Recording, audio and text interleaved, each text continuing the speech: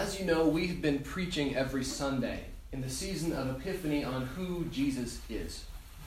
As the lectionary texts for Epiphany have carried us through the highlights of Christ's ministry in this short season, especially short this year, between Christmas and Lent.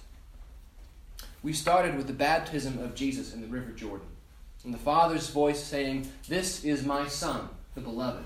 With you I am well pleased." We saw his first miracle at the wedding in Cana in Galilee, when he turned water into the wine of gladness and joy. We saw Jesus stand up at the synagogue at Nazareth and announce to his hometown crowd that the Spirit of the Lord is upon him, like no one else ever before or since, to fulfill God's promise to bring good news to everyone, especially the poor and the captive. We saw how that message was both inclusive and exclusive enough to make a lot of people angry, especially those who knew him best. We saw that he sends us out into the deep waters to become fishers of men. We saw that the people he calls blessed are pretty much the opposite of what the world has always thought blessedness looks like. That is, the poor, the hungry, those who weep and are persecuted. They're blessed, happy, according to Jesus. We saw that he calls us to love not just our friends, but also our enemies, and that he practiced what he preached by loving us all the way to the cross, even when, as St. Paul said, we were yet enemies of God. Now this week, the last Sunday of Epiphany, the story of Jesus reaches a dramatic turning point. We have covered it here in 8 weeks, but by now, this part of the story, Jesus has actually spent years preaching and teaching throughout Israel. He's a well-known public figure at this point. He's been healing, working miracles, and training up his disciples. Right after our text for today, Luke says that Jesus set his face to go to Jerusalem for what he knows will be his last journey, and for what he knows will be waiting for him when he gets there. It will be, as Moses and Elijah are talking about with Jesus on the mountain, the occasion of his departure, which he is about to accomplish at Jerusalem. In Greek, this is helpful. The word that we translate here as departure is actually exodus. I actually think we may as well just use the word exodus instead of departure. It will be a departure, yes, but not just a death or going away on a trip. It will be instead, Luke is trying to say, the kind of exodus that God accomplished through Moses when he delivered the people of Israel from captivity to Egypt. That's what Jesus is going to accomplish at Jerusalem. A new exodus. It will be the kind of exodus that sets us free from the powers of sin and death, and as we saw in the gospel reading today, the devil. It will carry through what the Spirit of the Lord began to do through Moses and Elijah, and will accomplish it once and for all. There are so many things that we could focus on in this story. It's a good thing that we tell the story at this time every year, I think, because I think we could preach on it every Sunday, much like the Christmas story, and never get to the bottom.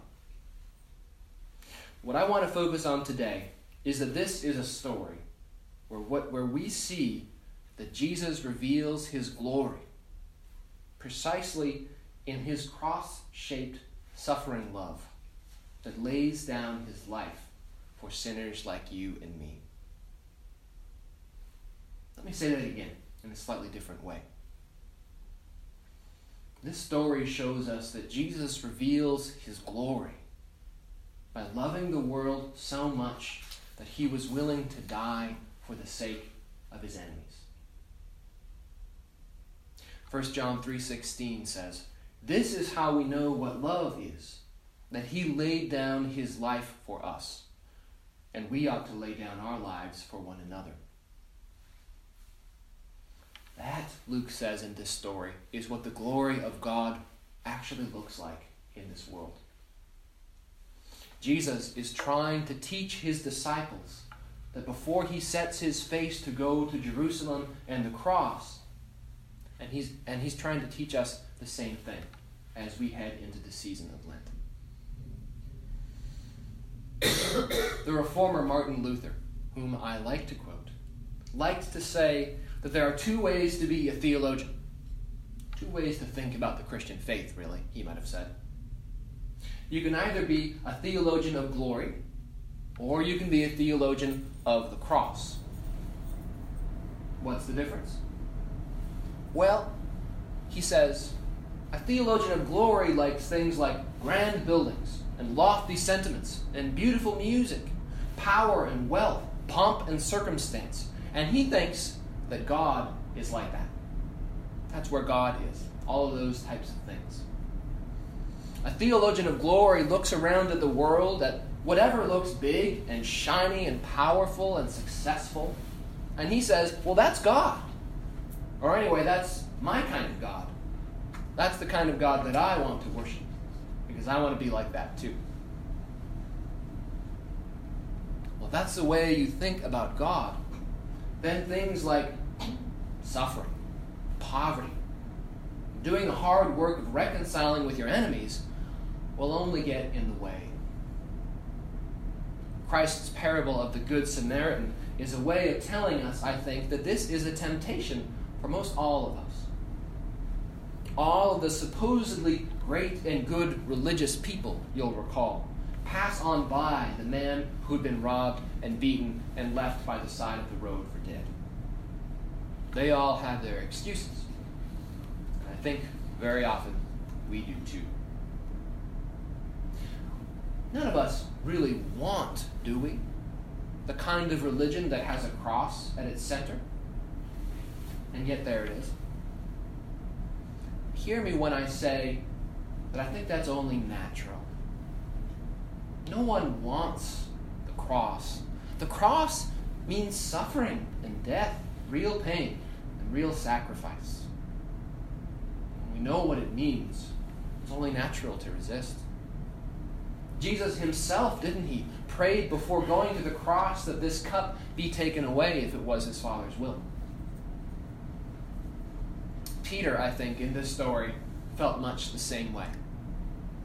Luther might say that he was being a kind of a theologian of glory. You might remember that before the Transfiguration, Jesus had started telling his disciples plainly that he was going to Jerusalem not just for worship, but so that he could suffer many things and be killed and on the third day be raised. What did Peter say to that? Peter actually takes Jesus aside and rebukes him. Far be it from you, Lord, Peter says. This shall never happen to you. This is the same Peter who in this story, when he sees Jesus transfigured on the mountain, talking with Moses and Elijah, says, Master, it is good for us to be here. Let us make 3 dwellings, one for you, one for Moses, and one for Elijah. You see what he's saying? I think he's saying, let's stay here, Lord. We have it good up here. Forget about all of that suffering and dying business you told me about. Forget about your enemies. You don't need them. They're awful people who are only out to get us. We're your disciples. We're the ones who love you. Forget them. God is with us here, not with them out there. Makes a kind of sense, doesn't it? But that's not what Jesus is about. In this story, we don't see him giving a direct answer to Peter. You might say the answer to Peter will consist of the whole rest of his ministry, his path to the cross that will follow during the season of Lent. Instead, in this story, all we have is that the glory of God begins to grow in intensity and depth, like an overshadowing cloud, filling the air itself. And a voice from everywhere and nowhere says, "This is my Son, my chosen. Listen to him." It's like God is saying to Peter, my friend, you have no idea what the glory of God looks like. I'm going to show you. I'm going to draw you into it. And as you follow my Son and listen to him, you'll begin to see what the glory of the Lord really looks like. It's not what the world glorifies. God's glory in this world looks like the love of Jesus that goes to the cross.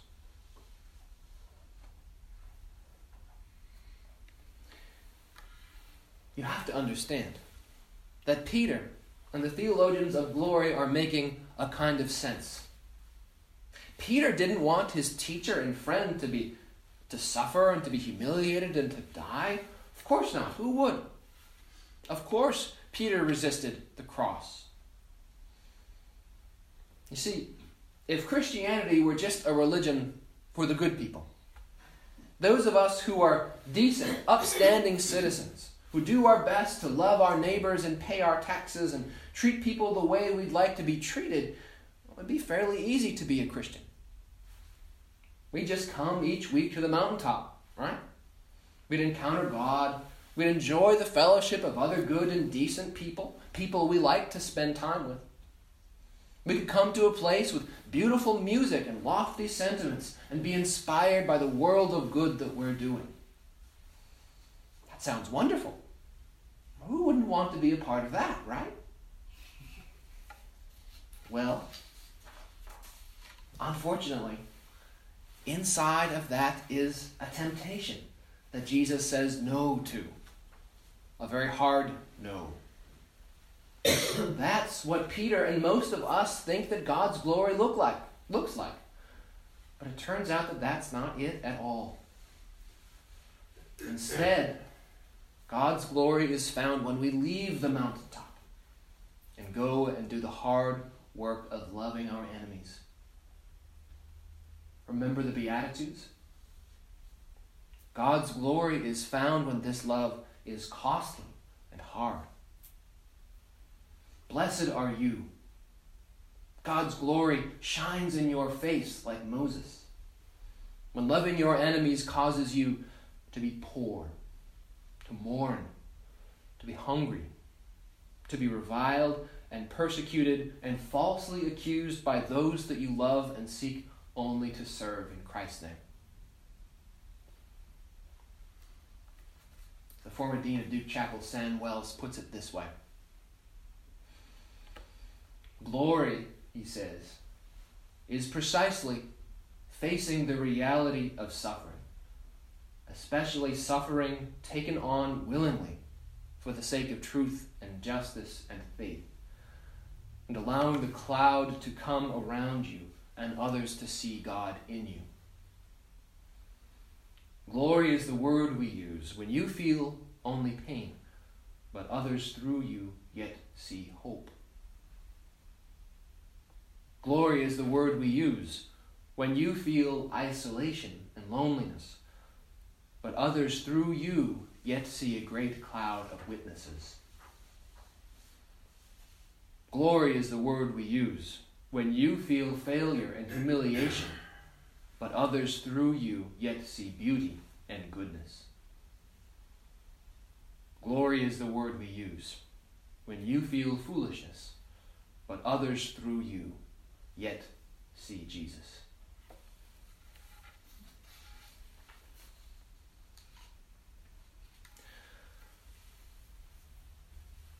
We call this glory because God in Christ walked the way of the cross and found there not an end, not just a defeat, but instead walked through it for the joy of Easter morning. If there were no Easter morning, then Peter would be right. It would be better to avoid the pain and the suffering that comes along with loving our enemies and seeking reconciliation with people who have done us wrong and frankly don't deserve it. Isn't that what Peter said to Jesus, more or less? Forget them, Lord. They don't care about you. They just want to kill you. Tell them off. Leave them alone. If you try to love them, you'll just wind up getting hurt. Stay here on the mountain.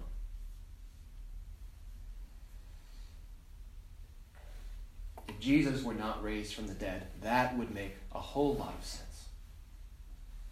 It's easier, all things considered, to just give up on people sometimes. It's easier to give up on the marriage that's fallen apart, to just walk away from all the heartache and struggle and pain. It's easier to give up on the son or the daughter who's made their own life a mess and keeps on breaking your heart. It's easier to walk away from the people who've done your people wrong and who seem so pig-headed that they refuse to listen to reason or consider that they're even a little bit to blame for anything. That'd be so much easier. But that's not, thank God, what Jesus did to us. He could have stayed up on that mountain. He didn't have to go to Jerusalem to suffer and die at our hands. He could have stayed up there, waited for us to come to him, and literally, to hell with everyone else. But that's not what he did. He went down from the mountain. He went to the cross. He came to us. And that's where he revealed his glory. I pray this Lent that we would all be given by God's Holy Spirit the strength to love like Jesus did, and the faith to take up our cross and follow him. Will you pray with me?